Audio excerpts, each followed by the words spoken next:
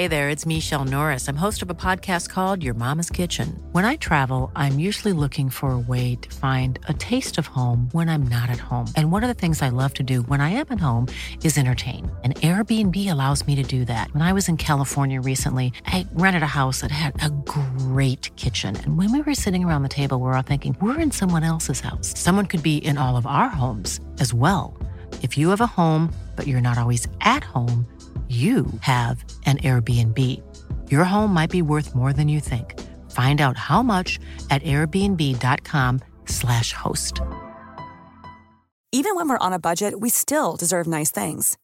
Quince is a place to scoop up stunning high-end goods for 50 to 80% less than similar brands.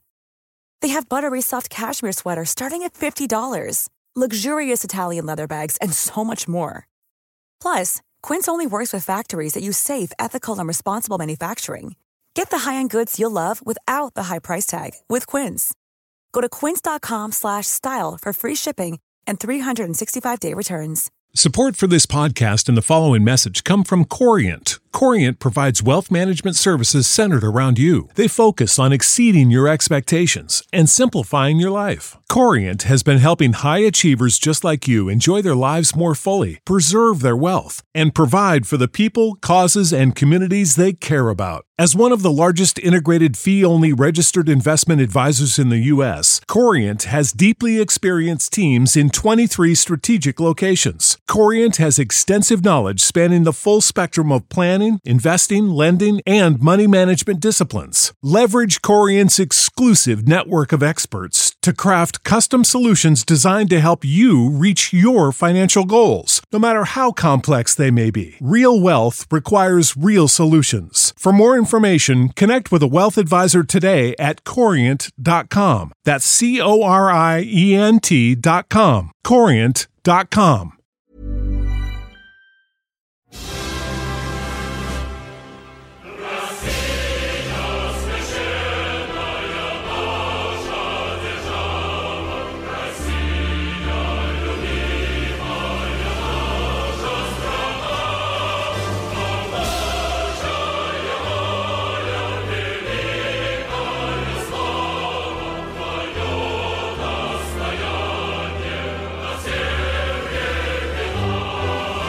Og for en nasjonalsang det er. Jeg kan ikke slutte å skryte av den. Hjertelig velkommen til nok en episode om Russland, mine damer og herrer. Og vi har kommet til moderne tid, får man vel si.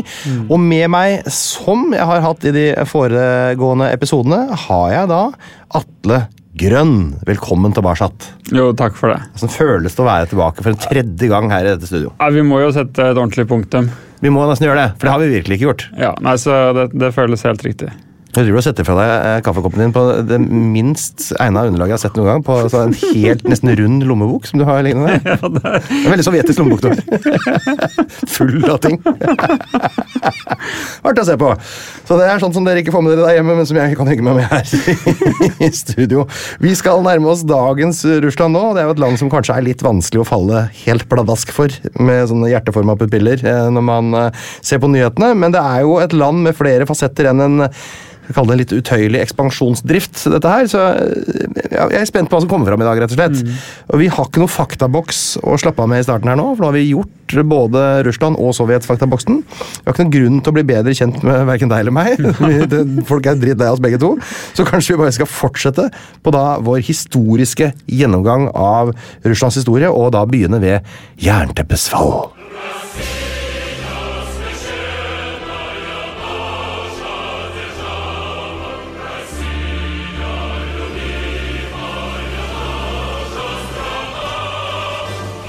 Så vi er jo der nå at vi har oppløsningen av Sovjetunionen i desember 1991. Ja. Og så har vi altså da et nytt land, nemlig Russland, tilbake til Russland.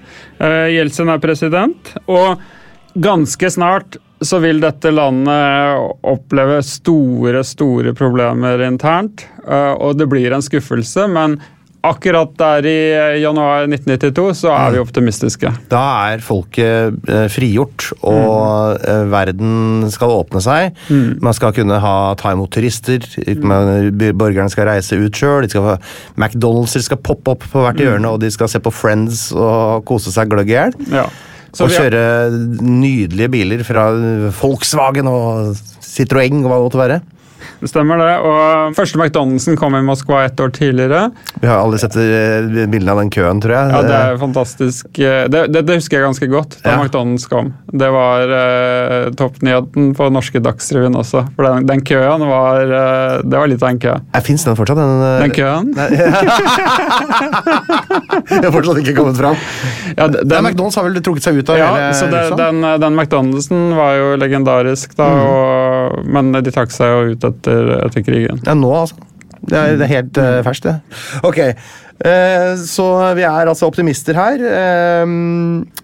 Hvor går det galt? Altså, vi har Boris Jeltsin, som er den første sånn statslederen jeg husker liksom hele perioden til. Jeg husker jo Gorbatsjov bare som en føflekk fra gamle dager.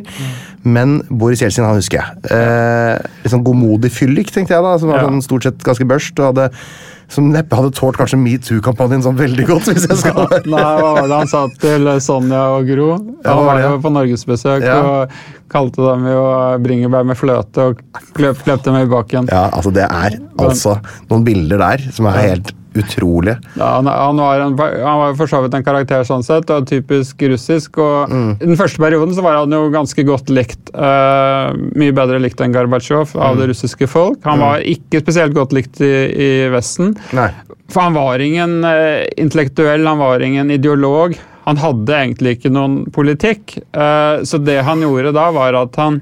For en slakt. Ja, men han var for så vidt en russisk patriot, ekte russisk mannfolk, ikke sant? Ja, veldig også. Og derfor så hadde han en viss folkelig appell, men han lot da en ung gruppe økonomer lage en økonomisk politikk for det nye Russland, og det ble da en politikk som var basert på privatisering, turbokapitalisme og sjokkterapi.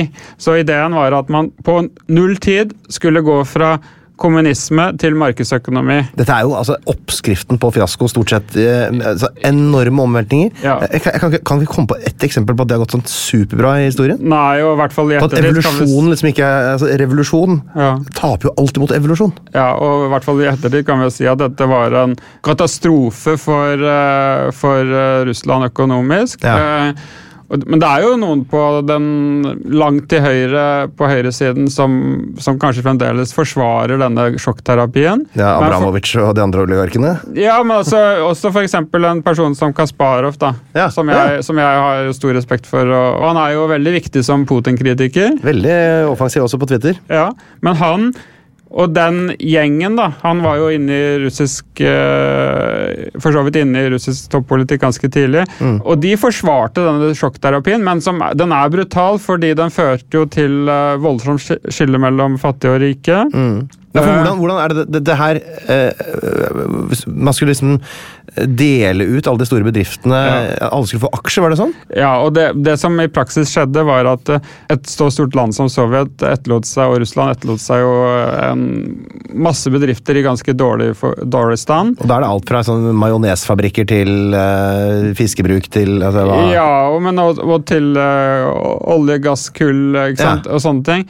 Men selv om disse bedriftene var kanskje i dårlig stand, så satt de jo på enorme potensielle rikdommer. Og disse hadde vært nasjonale, eller? Alt var nasjonalt. Ja, alt var nasjonalt. Ikke sant? Og nå ble alt privatisert. Og det ble jo da solgt for nesten ingenting. Ja, for hvem skal få det, liksom er jo spørsmålet da.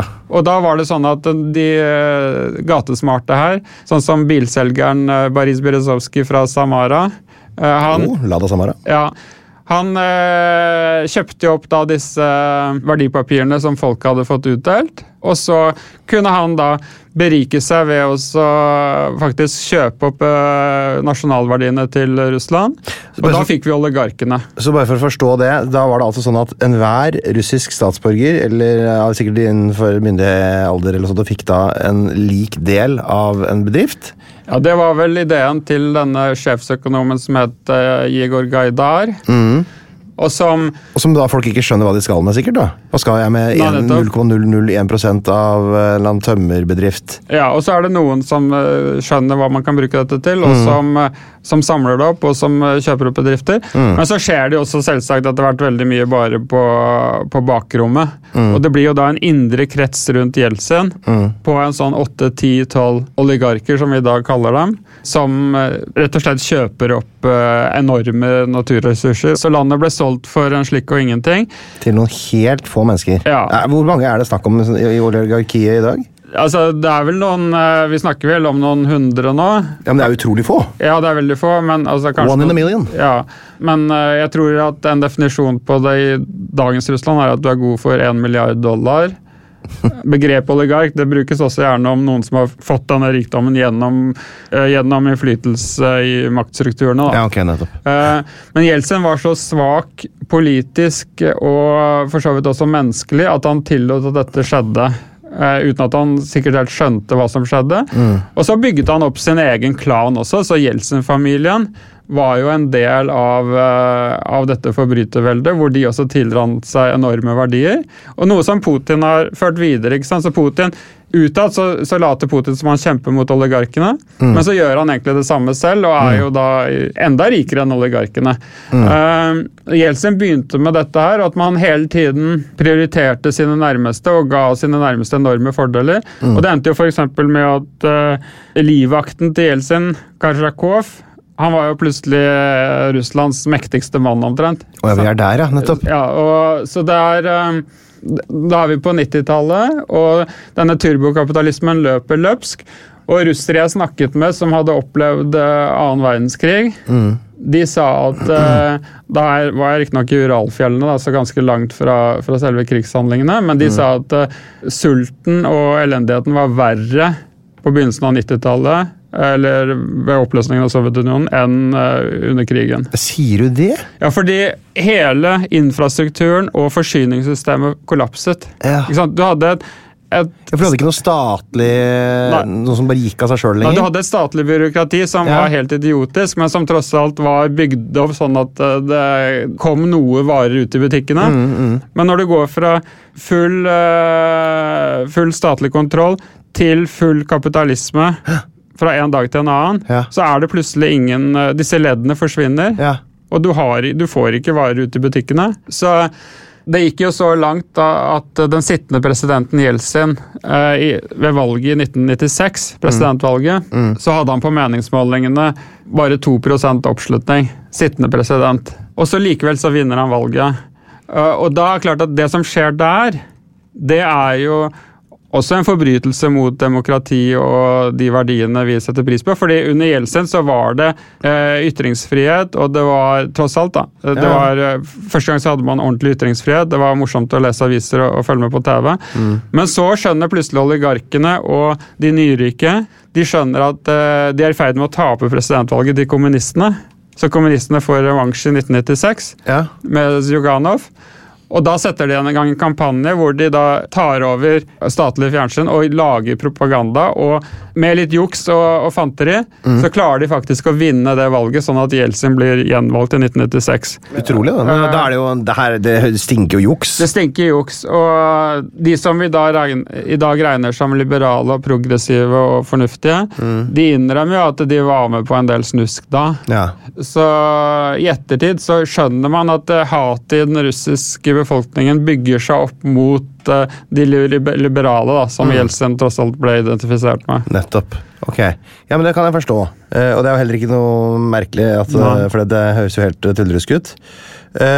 En ting som jeg aldri har fått helt tak i, det var jo mange av disse republikkene som forsvant ut av Sovjet. Det jo mange andre republikker inni der den dag i dag, sånn Tsjetsjenia, Abkhasia eller hva som helst. Var det mange av de som ville ut også, som ikke fikk lov? Ja, og det et veldig godt poeng. Brenner det inne noe flere utbryter? Ja, altså en republikk som veldig fredelig i dag, Tatarstan, der var det jo ønske om å gå ut. Men stjerneeksempelet her jo Tsjetsjenia, som muslimsk republikk, som utnytter denne urolige tiden på begynnelsen av 90-tallet til å rett og slett erklære seg uavhengig av Russland. Nettopp. Det gjør de på eget initiativ. Ja, og så det jo mye faenskap innad i Tsjetsjenia. Masse klankriger, og det veldig kaotisk, og de herjer mye internt der. Men så spørsmålet om Russland kan godta denne separatismen, da. Og Jeltsin hadde jo egentlig, under Gorbatsjov så hadde Jeltsin oppfordret til separatisme, men nå satt han plutselig med ansvaret for dette her. Og så kommer det som for meg det første sjokket, hvor jeg tenkte at ikke sant, jeg hadde en sånn fremtidstro på denne tiden. Jeg tenkte at nå skal ting gå bedre. Men når Jeltsin da går inn i Tsjetsjenia i 1994 og skyter sin egen befolkning, så for det Jeltsin som gjør, man tenker gjerne at det Putin som gikk inn der. Ja. Den første Tsjetsjenia-krigen fra 1994 til 1996 Jeltsin. Og det en katastrofe. Det går dårlig. Og for meg så det også et personlig sjokk at man kunne gjøre det. Så da mistet jeg helt troen på Jeltsin. Og så kommer jo Putin inn på banen, blir først statsminister da under Jeltsin. I en periode hvor Jeltsin skifter statsminister hele tiden. Ja. Så han gammel, svak, alkoholisert og har ikke noe plan, men det eneste han gjør da ok, jeg skifter statsminister. Ja, ikke sant. Så på ett år så vi kjenner det fra fotballen, det klubber som gjør det dårlig, som sparker trener. Ja, uten noe plan, og det det som skjer der. Og så kommer Putin, og når Putin kommer, så tenker jeg at det bare en i rekken, for han ikke spesielt karismatisk. Jo. Syns du det? Det slappeste ansiktet i hele... Ja, og han har en litt sånn kjedelig bakgrunn fra FSB og i Øst-Tyskland, og litt sånn, en ny i rekken. Og så kommer jo da den andre Tsjetsjenia-krigen, i 1999, hvor det jo Jeltsin som har ansvaret, men Putin overtar på en måte da, inntil da Jeltsin nyttårsaften før årtusenskiftet. For dette jo en slags bombe, ikke det? Nei, ja, kanskje, men det var et sånn tidsmessig historisk godt valgt tidspunkt, og så var Jeltsin ekstremt svekket og svak og sykelig og alkoholisert, så... Ja. Putin starter jo da i 2000, og noe av det første som kommer av sånne typiske, vi kaller det offentlige eller utfordringer som Putin får, som vi i Vesten også liksom tar inn oss, den Kursk, denne ubåten. Kursk-ulykken, ja. Ja. For dette skjer veldig tidlig i hans presidentperiode. Ja, og den avslører jo at han har en slags udugelighet fra sovjetisk lederskap, nemlig at han klarer ikke å si sannheten.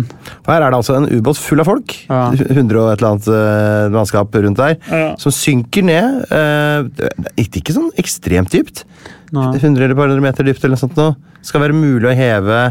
Og her altså Norge veldig aktiv inne, tilbyr seg å hjelpe, amerikanerne tilbyr seg å hjelpe, men Russland vil ikke ha hjelp.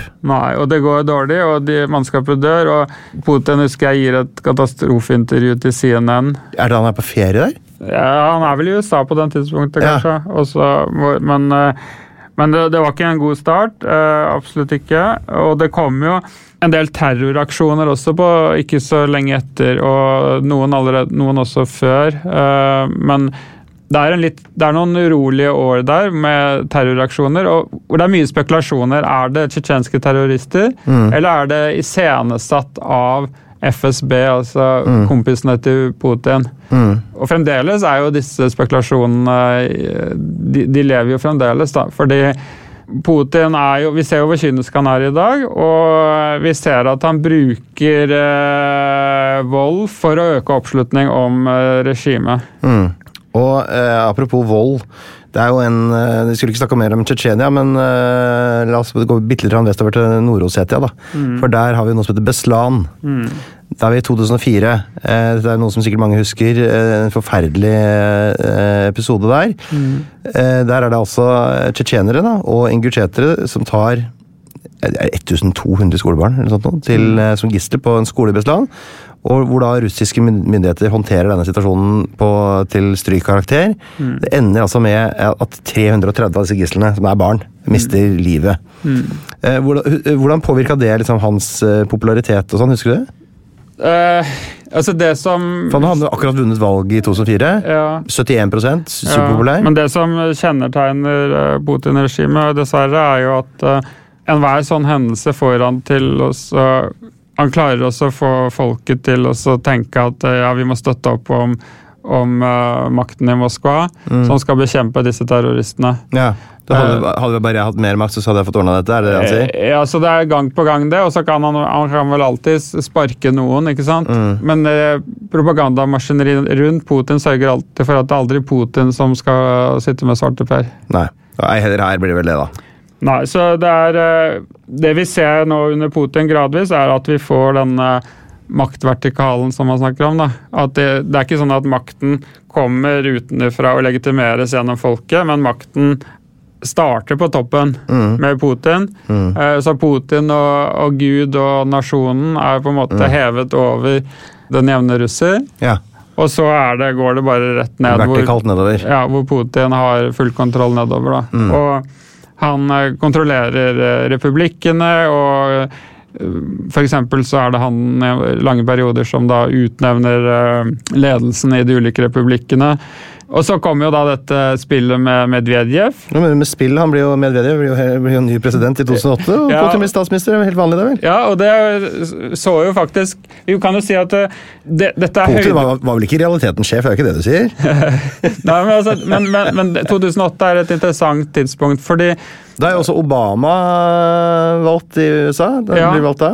Og Tsjetsjenia-krigen er i ferd med å avsluttes. Det føles som en veldig sånn, jeg husker bare den følelsen av at nå skal alt bli bra i verden. Det var det jeg satt og tenkte da. Beyoncé sang At Last i innsettelsesseremonien av Obama, og det var litt sånn, det var så flott at det. Og levekårene i Russland hadde doblet seg fra 2000 til 2008. Folk er ganske happy med styret da. Ja, det var økonomisk gikk det bra. Det var en slags stabilitet. Putin hadde jo da vært president i 8 år. Og så det at han da gir fra seg presidentembedet, slik som grunnloven sier. Ikke sant? Det må man jo. Så var det ja, og det var faktisk litt, vi tenkte at det var positivt, fordi det var en liten frykt for at han skulle finne på noe tøll. Ja, det... og så kommer Medvedev, og Putin blir statsminister, greit nok. Og så er det jo helt klart at det er Putin som styrer også som statsminister, men det er i hvert fall etter grunnloven da. Så er Medvedev president. Og det er Medvedev som tar imot Obama på statsbesøk, og det er de snakker jo sammen, de da. Ja, så jeg vil si at dette her er høydepunktet i russisk historie når det gjelder i hvert fall levestandard. Og det var mer demokrati og pressefrihet under Jeltsin, men da var levestandarden så lav at vi kan si at 2008, det så ganske lyst ut tross alt. Okay. Ja, og så begynner elendigheten igjen, at de går inn i Georgia. Under OL i Beijing, var det ikke? I dekket av, mens det var full, godeste Putin satt på tribunen og klappet haia der, så var det liksom, da rullet tanksene inn i Abkhazia, og det var vel Sør-Ossetia da. Ja, så det er kan si begynnelse på noe som ikke skal gå særlig bra, fordi så er Putin tilbake igjen som president i 2012. Det er jo en skuffelse. Og da blir ikke gjort noen endringer i grunnloven som gjør at han da ikke lenger trenger å begrenses til disse 2 periodene? Ja, ikke med en gang. Nei. Det kommer senere. Herlig. Så den rokaden da, som man kan si i 2012 for å bruke sjakkterminologi, og den sjakkterminologien brukes faktisk i Russland, de kaller det for rakirovka. Det er ikke klart du liker Russland litt. Nei, det at Medvedev og Putin rokerte igjen da. Ja. Det kunne man kanskje til nød godta, men så blir det en gradvis innskrenking av frihet, ytringsfrihet, mediefrihet, opposisjonelle får det stadig verre. Og så kan vi si at det topper seg foreløpig bunnpunkt da, med annekteringen av Krim i 2014. Og for eksempel annekteringen av Krim, så har vi dette begrepet med de grønne menn da. Ja. Fordi disse russiske soldatene hadde jo ikke nasjonsmerker på uniformen. De som, altså en gang til. De som gjennomførte annekteringen, Ja, det disse, for at det jeg bare leste på Store Norske Leksikon, hadde en oppsummering, stod det 27. februar 2014, så okkuperer en gruppe maskerte menn en rekke viktige bygninger på Krimhalvøya, inklusiv parlamentsbygningen. Putin hevder at dette er pro-russiske separatister, mens flere uavhengige journalister hevder at dette er russiske spesialstyrker. Ja. Er det du tenker på? Det er de grønne mennene. Okay. Ja, så det er jo trikset at de ikke viser nasjonalitet, da. Så Putin kan bygge opp disse løgnene om at det er interne separatister. Så det viser seg å være en jevn og trutt strategi fra hans side. Ja, så nå blir det falske påskudd for anerkjenning, innlemmelse av et territorium som man skal kalle et angrep på sitt eget land. Ja, og de løgnene vokser og vokser til den dag i dag.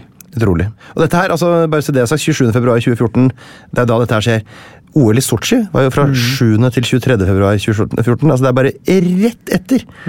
Det er jo nesten ingen i verden som kan finne på å tro på at dette her ikke er planlagt. Nei, det er så dårlig tilslørt også. Ja. Du vet et par der etter for rødda vekk, liksom, få folk ut og sånn. Få utøverne ut, og så er det bare rett inn og annektere. Ja, altså kynismen er så åpenbar at det er... Det er vel flau, ja? Ja, og man blir litt flau også på veien av russiske folk, for det er jo lett, alle skjønner jo hva som har skjedd. De må også skjønne det. De må skjønne det. Så jeg tror det er en psykologisk mekanisme som gjør at det er blitt så mye av disse løgnene og denne kynismen at man ikke klarer å ta det inn over seg, for hvis man da innser og sier høyt hva som har skjedd, så rakner på en måte hele verdensbildet da. Tar du livsløgnen fra mennesket, så ja. Så det er en kollektiv livsløgn der, at man ikke har tatt og stoppet dette i tide. Men det må jo også være helt utrolig eksplosivt. For noe sånt rakner i forføyningene, så rakner det jo så forferdelig. Ja, det er jo det som er håpet, da. Ja. Det er jo det samme kjøret. Internasjonale, det blir folkeavstemning, ikke sant? Sånn skinnfolkeavstemning der. Og de annekterer området og tar kontroll over Krim. Ja, så folkeavstemningen kan jo ikke godkjennes. Men, altså åpenbart ikke. Nei, jeg klarer ikke... Jeg har ikke noe fasitsvar på hva som er den reelle støtten til Russland på Krim, da. Det er jo ingen som får kontroll over. Men jeg har ganske... Det er jo mye russere der. Eller altså russervennlige mennesker. Ja, men det jeg kan si om... Krim er ikke helt det samme som Donbass og Øst-Ukraina. For Øst-Ukraina, så jeg kjenner flere ukrainere og russere, eller russisktalende ukrainere som kommer fra Øst-Ukraina. Og de sier at ok, kanskje det var noe støtte for Russland der tidligere, 20-30% eller noe sånt, men etter det Putin gjorde 24. februar, så er den nede i 1%. Ja. Ikke sant? Du finner ingen som støtter Russland lenger. Men på Krimhalvøya kan det hende at det er litt på Krimhalvøya er det litt annerledes. Så Krim er litt spesielt, men det er jo alt det som skjedde mot folkeretten, og i ettertid så må man jo si at vi i Vesten reagerte alt for mildt på det. Så Kasparov hadde... Jeg glemte det. Ja. Jeg husker, jeg var opptatt av det i 2014. Glemte det. Ja, og Kasparov hadde helt rett at hvis man godtar den type oppførsel fra Putin, så vil han bare ta mer og mer. Kasparov skrev dette i boka Winter is Coming fra 2015. Så skrev han at gir du Putin Krim, så vil han ikke nøye seg med det, men ta Ukraina. If you tolerate this, then your children will be next. Det er en stor internasjonal hit fra 90-tallet. Ja, det er en skamplett at vi har latt Putin få holde på sånn som han har gjort, og da ser vi konsekvensene nå som er helt katastrofale.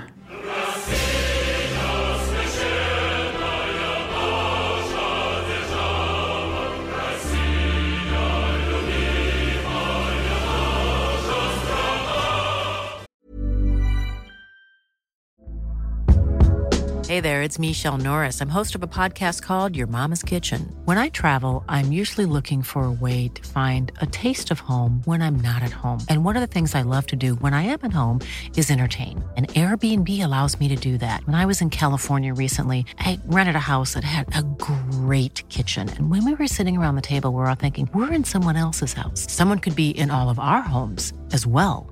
If you have a home, but you're not always at home, you have an Airbnb. Your home might be worth more than you think. Find out how much at airbnb.com quince.com/host. Planning for your next trip? Elevate your travel style with Quince. Quince has all the jet-setting essentials you'll want for your next getaway, like European linen, premium luggage options, buttery soft Italian leather bags, and so much more. And is all priced at 50 to 80% less than similar brands. Plus, Quince only works with factories that use safe and ethical manufacturing practices. Pack your bags with high-quality essentials you'll be wearing for vacations to come with Quince. Go to quince.com/pack for free shipping and 365-day returns.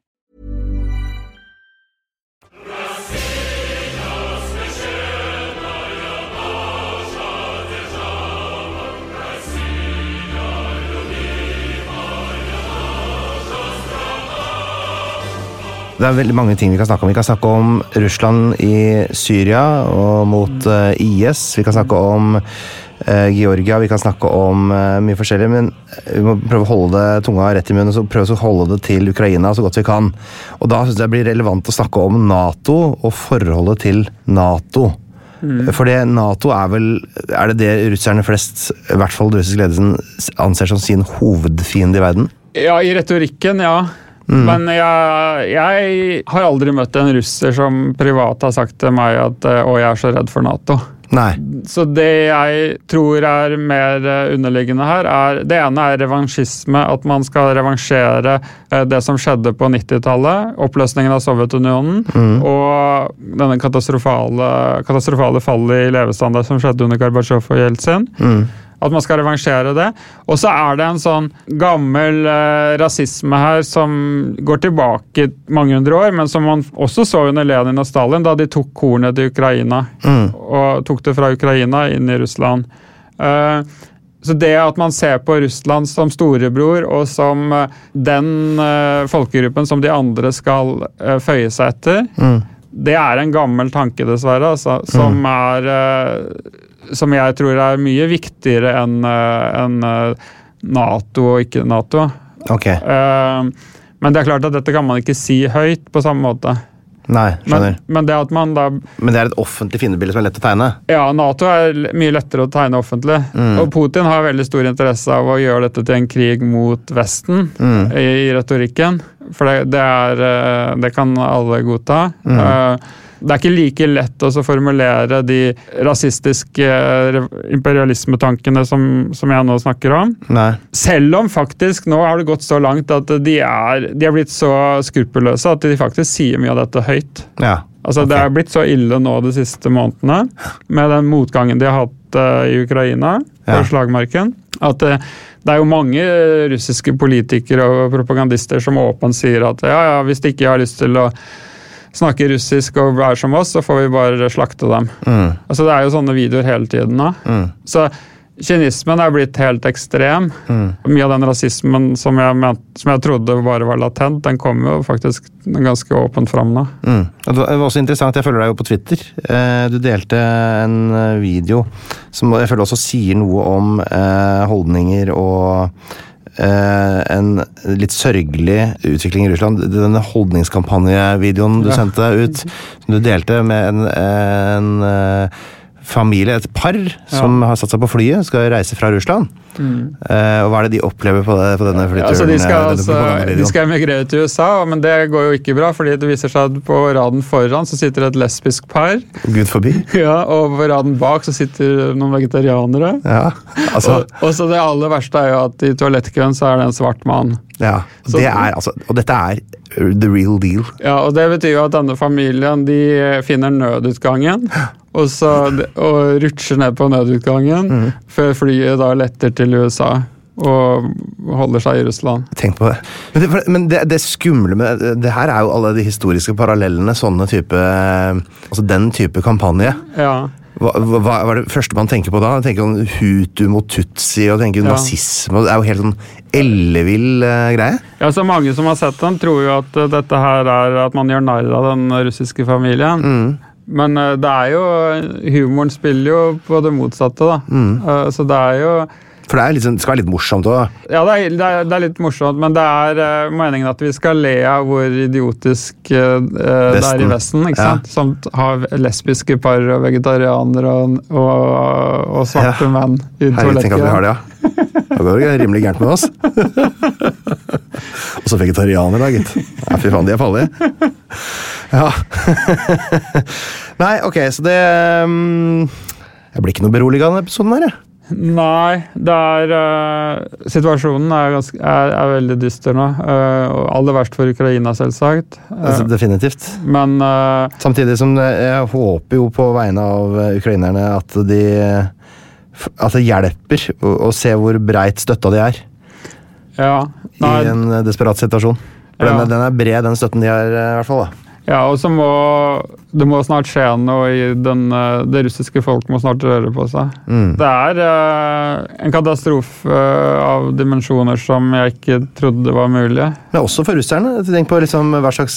Ja, og det er det de må... Tenk på jeg bare så den der nyheten når de skulle begynne å lage biler igjen. For det får jo selvfølgelig ikke importert sånn som de kunne før. Sånn. Og det der mangelfulle utstyrsnivået, de bare begynner med der igjen nå. Ikke sant? De skal ha biler uten sånn sentrale også, uten airbag og uten sikkerhetsutstyr og livsfarlig å kjøre. Skal de begynne å lage her nå, for da får de ikke tak i varer igjen. Ja.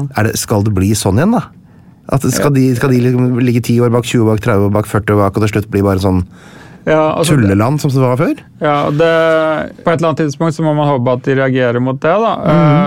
Du må jo huske hvordan dette her driten her var før. Ja, men så er det andre at på kort sikt så sier historien også at en krig vil føre til økt oppslutning blant de som styrer. Ja, man støtter opp sin leder. Ja, men faktisk så har det vært litt motsatt effekt her. Fordi hvis vi går tilbake til januar i år, så vil jeg si at Putin som alltid hadde ganske bra oppslutning. Altså, det var jo før invasjonen. Ja, så han hadde, ikke sant, han var i hvert fall over 50%. Ja. Nå er det vanskelig å måle fordi de ikke har fri presse og ytringsfrihet, full ytringsfrihet. Men, så det sikkert gjør noe mer positivt snart.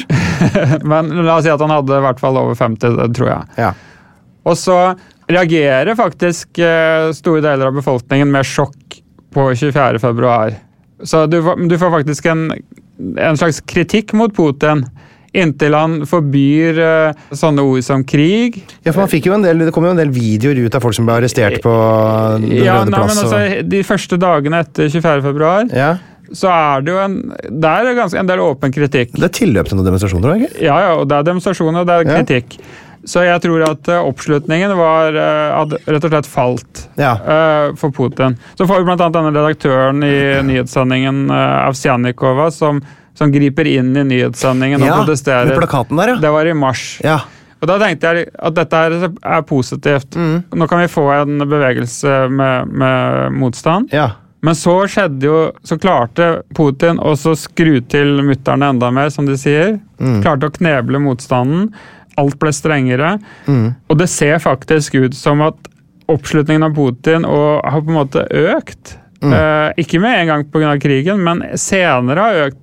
Jerngrepet har økt, og oppslutningen også har økt, og det er skuffende og skremmende. Så nå må vi snart få en motsatt reaksjon igjen, men hvordan den skal komme, det vet jeg ikke. Så propagandaen virker? Propagandaen virker veldig effektivt, og selv om jeg tror ikke innerst inne at oppegående mennesker tror på dette, men det er den psykologiske forsvarsmekanismen at man blir vant til elendigheten.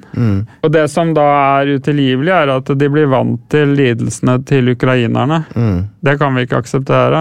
Fordi i Russland så kanskje de må kjøre bil uten sikkerhetsbelte, som du sa. Men spise hermetisk mat. Liksom. Ja, men de dør ikke sånn som i Ukraina. Nei. Det er ikke moralsk forsvarlig at man kan fortsette som før og på en måte venne seg til at den krigen i Ukraina bare skal fortsette og fortsette. Og de må jo ha et inntrykk av hva resten av verden tenker om dem. Er det, altså... det blir jo veldig dem mot oss, da. Ja. Og det har jo også den psykologiske effekten at man... orker ikke mer, klarer ikke mer, og man bare godtar at ok, jeg er med Putin. Så får Putin ordne på vegne av meg. Ja, det er jo kanskje ikke noe grunn til at man du ser hvor små religioner som kan overleve med 500 medlemmer der og 1000 medlemmer der og sektor og sånn, så er det vel kanskje ikke så vanskelig å se for seg at en nasjon med 140 millioner mennesker heller også kan klare å holde på det. Ja, nei, det er et trist blikk inn i menneskepsykologien dette her. Du, Vi går rett og slett videre i programmet, vi. Og så tar vi en liten runde med jøss, og så tar vi litt lytterspørsmål.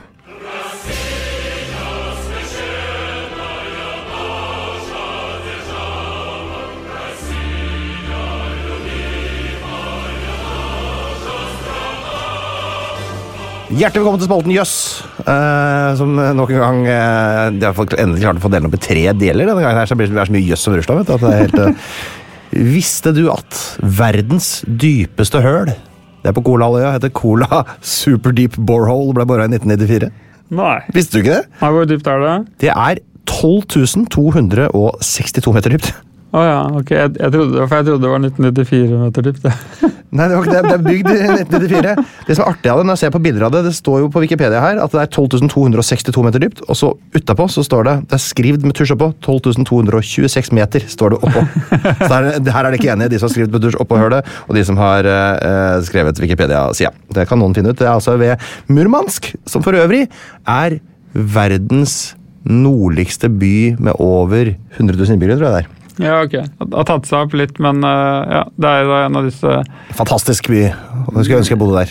Ja, generelt så har jo levestandarden vært høyere i sør enn i nord, da. Ja, og det ser man ganske tydelig der. Noen av de som har bodd i Nikkel, for eksempel, oppe ved Nord-Norge der, de kan sikkert skrive under på det. Ja. Øl ble ikke ansett for å være alkoholholdig drikke i Russland før i 2011, da Medvedev signerte en lov som slo det fast. Ja, og nå er han alkoholisert.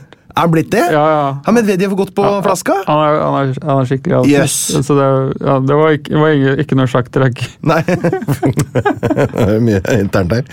Men han er det, men han er fortsatt i maktposisjon, eller? Ja, han er jo en del av kretsen rundt Putin der, og han er blitt en av haukene som hisser opp Putin, faktisk. Drikker Putin, forresten? Nei. Typisk. Ja, typisk, ja. Er det ikke typisk? Ja, mens Medvedev er jo... da han var president, så tenkte vi at han var liksom, en liberaler tross alt, da. Sammenlignet med, ja. Men nå etter at han har havnet på kjøret, så har han blitt helt rabiat. Blitt sånn fatalist og... Ja. La oss bare kjøre på. Ja, så det er... Medvedev er en... Jeg vil ikke bruke ordet skuffelse, jeg vil bare si en kriminell, altså en krigsforbryter. Enkelte rike moskovitter har kjøpt seg ambulanser for å kunne reise fritt gjennom den forferdelige rushtrafikken i byen. De er så frekke, altså. Og det er ikke... Det er så typisk, det er bare russiske oligarker som kan finne på sånt. Jeg sa kilden her, altså The Daily Beast, jeg vet ikke hva slags avis det er, men det er i hvert fall der jeg fant den. Putin redda en gang et TV-team fra en sibirsk tiger, men... har senere innrømmet at det var iscenesatt. Yes! Først jøss, så... selvfølgelig. Det finnes også en online tegneserie som heter Super Putin. Yes! Ja, og da går vi over til lytterspørsmål.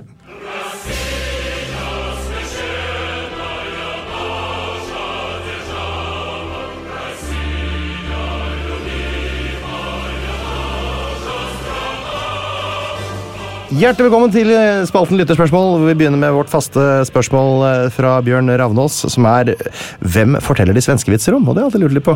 Ja, da vil jeg si den sibirske republikken Chukotka. Og mener du det? Det er en liten intern gjeng? Ja. Så det er litt sånn... Hvorfor er disse Chukotkerne så dumme, da? Nei, dette er jo et innfødt folkeslag da, som ble kjent med sovjetiske vitenskapsmenn og industribyggere som ble opplært til en mer sånn intellektuell tankegang fra sovjetiske vitenskapsmenn, og så henger det mye vitser igjen fra den tida. Da. Nettopp, der har du liksom... Så det er rett og slett de som... Jeg er glad det ikke var ukrainerne. Trond Erlend Rotabakk, der har du norsk etter han, det var veldig også. Han lurer på hva er det beste man får å spise i Russland? Jeg tror kanskje hvis har du en, liksom sånn, en favorittrett? La meg si pelmeni da, som er noen sånn innbakte pastaputer. Så jeg var på den Moskva-restauranten med hjemmelagt pelmeni som var rangert som beste. Det hørtes nesten sånn georgisk ut. Ja, det er litt sånn blanding av georgisk men ikke helt ulikt italienske retter, men det er en klassiker. For det er jo noe av det som kanskje overrasker folk flest når de får disse liksom italienskaktige matrettene bortover i Østen der, for de er jævla gode, altså. Fytti helsike. Ok, det har jo selvfølgelig mye med Silkeveien, som gikk fra Europa til Kina å gjøre i gamle dager, for de som lurer på det. Vi går til Therese Kristoffersen. De har ikke H, sier hun, men bytter de alltid ut H med G, som i Gamburger og Knut Gamsund? Ja, det var et godt spørsmål, men det er riktig, det er de to eksemplene. Ja. Men det gjelder jo ikke alltid... Her sier de Gamburger? Ja. Det mener de? Jo, og det sier Gamson. Men ler de sånn her? Og Gittler. Ja. Men de sier av og til så bytter de ut med ha, sånn som i de norske byene Hamar, Hammerfest. Og i stedet så sa jeg Pizza Hut. Ja, der kom den, ja. Ha! Eller ha? Ok. Og så må jeg si at ukrainerne har H, da. Ja, det er forskjell, da. Og de er veldig stolt av det. At ukrainsk har det, og russerne ikke har det. Ja, nettopp. Mobber de russerne med å si masse de på H, da? Jeg hørte faktisk en ukrainer senest i forrige uke fortelle meg at det var et eller annet med strupen til russerne. Ja. De klarte ikke å si det, men altså, ok. Det er sånn type som vi sier at danskene har en potet i munnen og sånn type humor. Ja. Robert Skullestad Stengelsrud lurer på om vodka er billigere enn flaskevann. Ja, da må vi skille mellom to typer vodka, da. Den offisielt produserte, som nok er dyrere, og den imiterte vodkaen. Hjemmebrent? Nei, ikke hjemmebrent, men hvor man da produserer vodka med samme emballasje som den offisielle, så for mitt øye så ser det helt like ut. Men den er jo mye billigere. Ja. Ikke sant? Så du har to parallelle markeder, da. Okay. Akkurat sånn som man kjøper luksusvarer i Thailand, ikke sant? Nettopp. Gucci t-skjorte til 27 kroner. Ja. Og sånn er jo vodkamarkedet i Russland. Så du får tak i... Men det er alkohol oppi der? Det er alkohol, men mye billigere enn ekte vare, da. Var det ikke en periode hvor det kom en så stor prisøkning i vodkaen? Var det noe sånt når de skulle prøve å slutte for alkoholismen, eller hva det var for noe? Jo, det har vært flere forsøk på det. Ja. Det er aldri populært. Nei, ærlig talt. Kjersti Stenstad, hun spør, russere virker ikke som et folkeslag som ler mye. Hva får russere til å le? Da har du den klassiske den der sjakkvitsen, han som spiller sjakk med bikkje, den vet jeg om. Ja, nei, men jeg er ikke helt enig. Jeg synes de har ganske kul humor, og de har jo også særlig den humoren som er utviklet av de intellektuelle under for eksempel i Gulag, da, i fangeleirene. Mye svart humor. Og så har de denne anekdoti-tradisjonen. Anekdoter som kanskje vel må oversettes med vitser, men som er en sånn ganske avanserte vitser, som jeg synes er ganske bra. Og så har de noen sånne tradisjonelle sketsjeshow på russisk TV, som jeg synes kanskje er litt mindre interessante. Okay. Og så er det den nye generasjonen da, hvor de prøver å etterligne amerikanske humorister og talkshows. Yeah. Så de har sånn daglige talkshow, sånn som de har på amerikansk TV. Som Jimmy Fallon og det der, ja. Og den mest kjente nå, Ivan Urgant. Yeah. Han var jo superpopulær, men han er også nå i eksil, da. Yeah. Så de tok ned showet hans fra en dag til en annen, fordi da de skjønte at han var imot krigen. Ja, ok. Så de har med krigen nå, så har de fjernet mange av de programmene. De kjører i stedet bare propaganda, sånne fake debattprogrammer om Ukraina. Men noen av disse fake debattprogrammene så kommer det også fram en del kritikk mot, i hvert fall det som har gått sånn viralt. Ja, de siste månedene, jeg vil ikke kalle det kritikk, men det er... Altså de dårlige nyhetene fra fronten er såpass mange at de klarer ikke helt å skjule det. Nei. Og da er det alltid noen av disse propagandaforbryterne som forsnakker seg eller blir litt ivrige og så videre.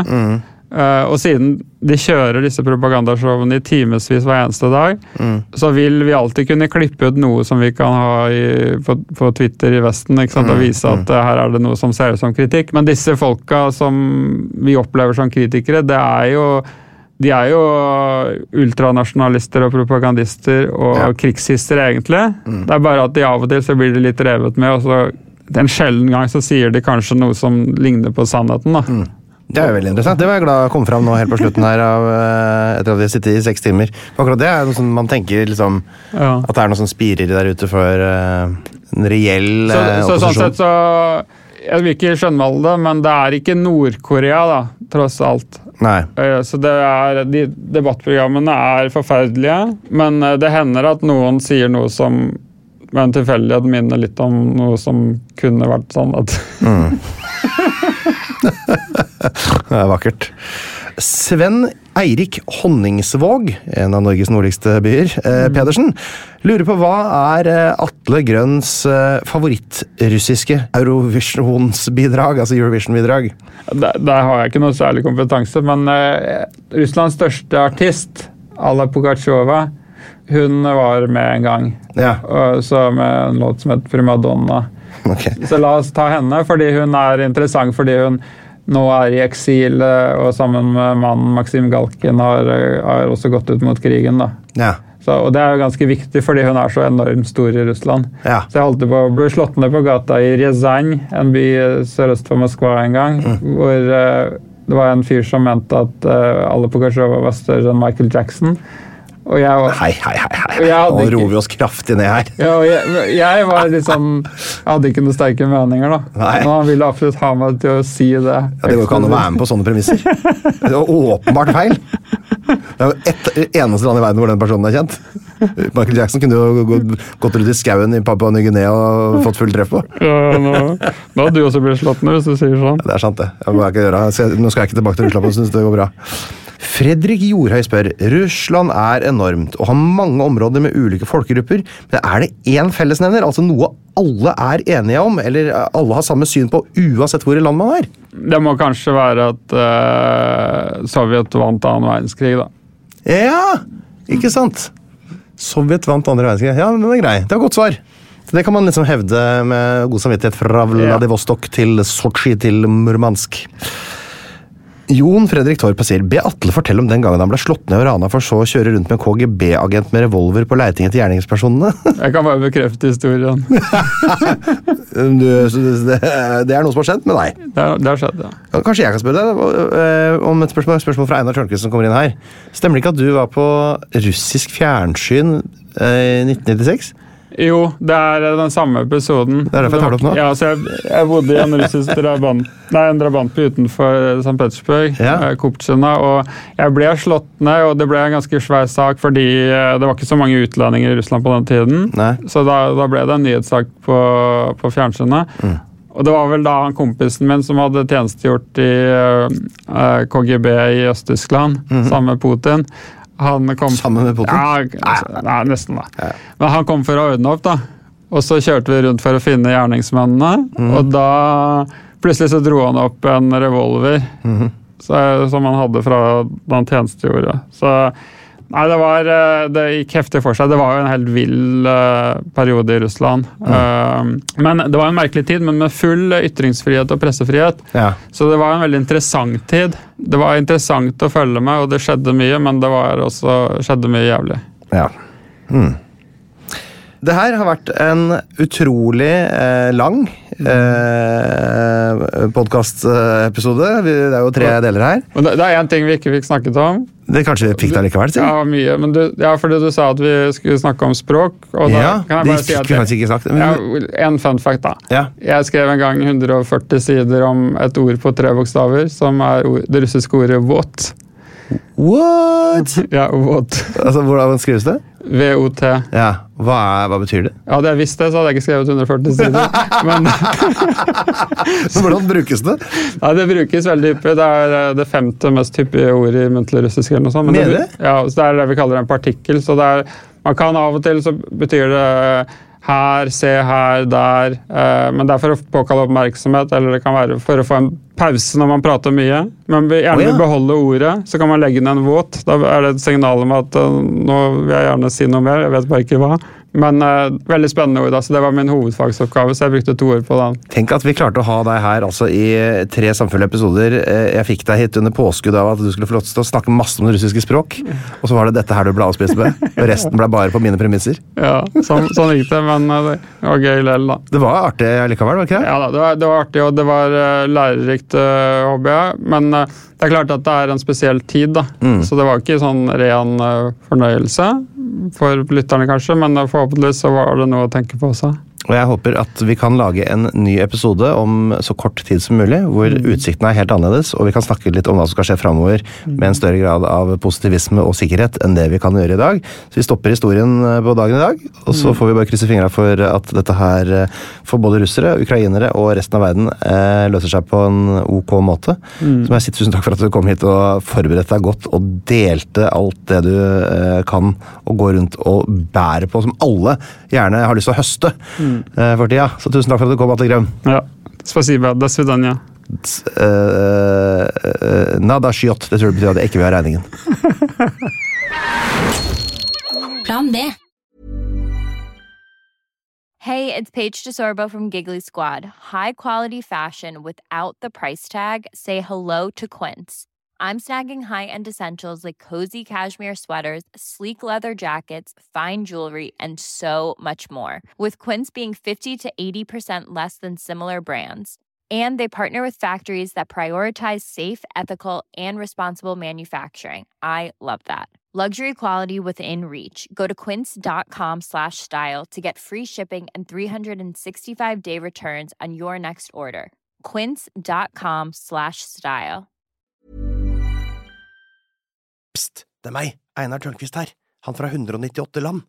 Nå har jeg lagd en 198 land-app, hvor du kan surre rundt på forskjellige kart og lære masse om forskjellige land, og du kan ordne og fikse, men det også en hel haug med quizer, hvor du kan teste deg selv mot resten av Norges befolkning. Du kommer inn på topplister, sånn kan du se hvordan du gjør det i geografiquiz, pluss at det kommer en daglig utfordring. Dagens utfordring kan du teste deg selv. Vet du, det en utrolig bra geografi-app, relativt lol-pakke.